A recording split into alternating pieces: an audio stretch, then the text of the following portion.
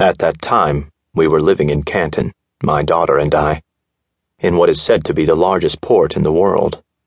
The Cantoners justify this claim by equating the harbor with the entire country. Considering the shape of the land and water, mostly water, that makes up Canton, I will give them no argument. We were residing at the medical college, where I was translating manuscripts, and she was pretending not to teach, when I read in a newspaper that King Rudolph of Wallonia was dead. I remember I was in a coffee shop, and the paper I was reading, I have good vision for my age, was not mine, but belonged to my neighbor to the left. There was some small disagreement about the possession of the paper, which in my astonishment and shock I did not notice. When I became aware of myself again, I was holding the owner of the paper, with his hand locked behind his back in violation of both his rights and his dignity. I remedied both of these slights with money, for the Cantoners have a very commercial sense of honor, and I took the paper outside. I sat on a box, I think, and I am fairly certain there was a ship unloading only 100 feet away, across the stone paving of Wharf Promenade. There were cries in the air, sailors or birds, I don't remember.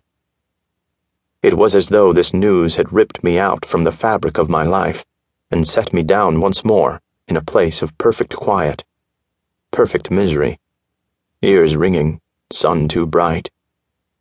I knew this place well since Arlen's death. The article itself was short. It said the king had died in the capital, in his bed. In his bed, it said. I could see that bed behind my closed eyes. His father's bed, and his father's before that, too narrow and short for a man of Rudolph's build and habits. I had been allowed to visit him of a morning in his royal rat's nest, where half the covers were in a ball, and the other half on the floor. He was a man who threw darts at the bedposts to punctuate his conversation, whose feet poked holes in linen sheets.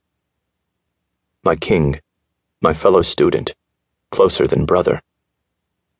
I felt the back of my head strike the bricks of the wall, for I was rocking in place like a child with fever. Huge man, quick and fiery, he had held my life in his hands, forfeit by law again and again, and he had let me fly free. He, who could never himself be free. Words like these tumbled around my head, but they were only words, not real feeling, not yet. Dr. Keigel found me there. I don't know how long after.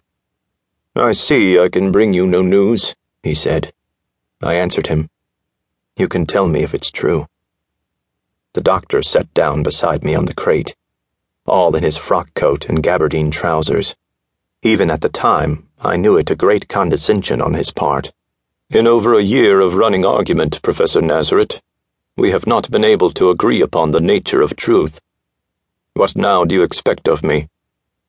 I will say I have heard it from sources other than this poor sheet. He called me professor, because the university here had deigned to grant me an honorary degree of Master of Arts some years since. I had no say in the matter. Knowing better, I had to ask. Then there is no chance? There is always a chance. I had asked for a platitude, and had gotten one. The news must be 2 weeks old at least, I thought aloud, and Keigel answered. 3, I am told. The Wallonian government concealed the death for over a day, and then the winter winds make shipping slow. It took some moments for his words to form meaning in my brain. I heard the gulls.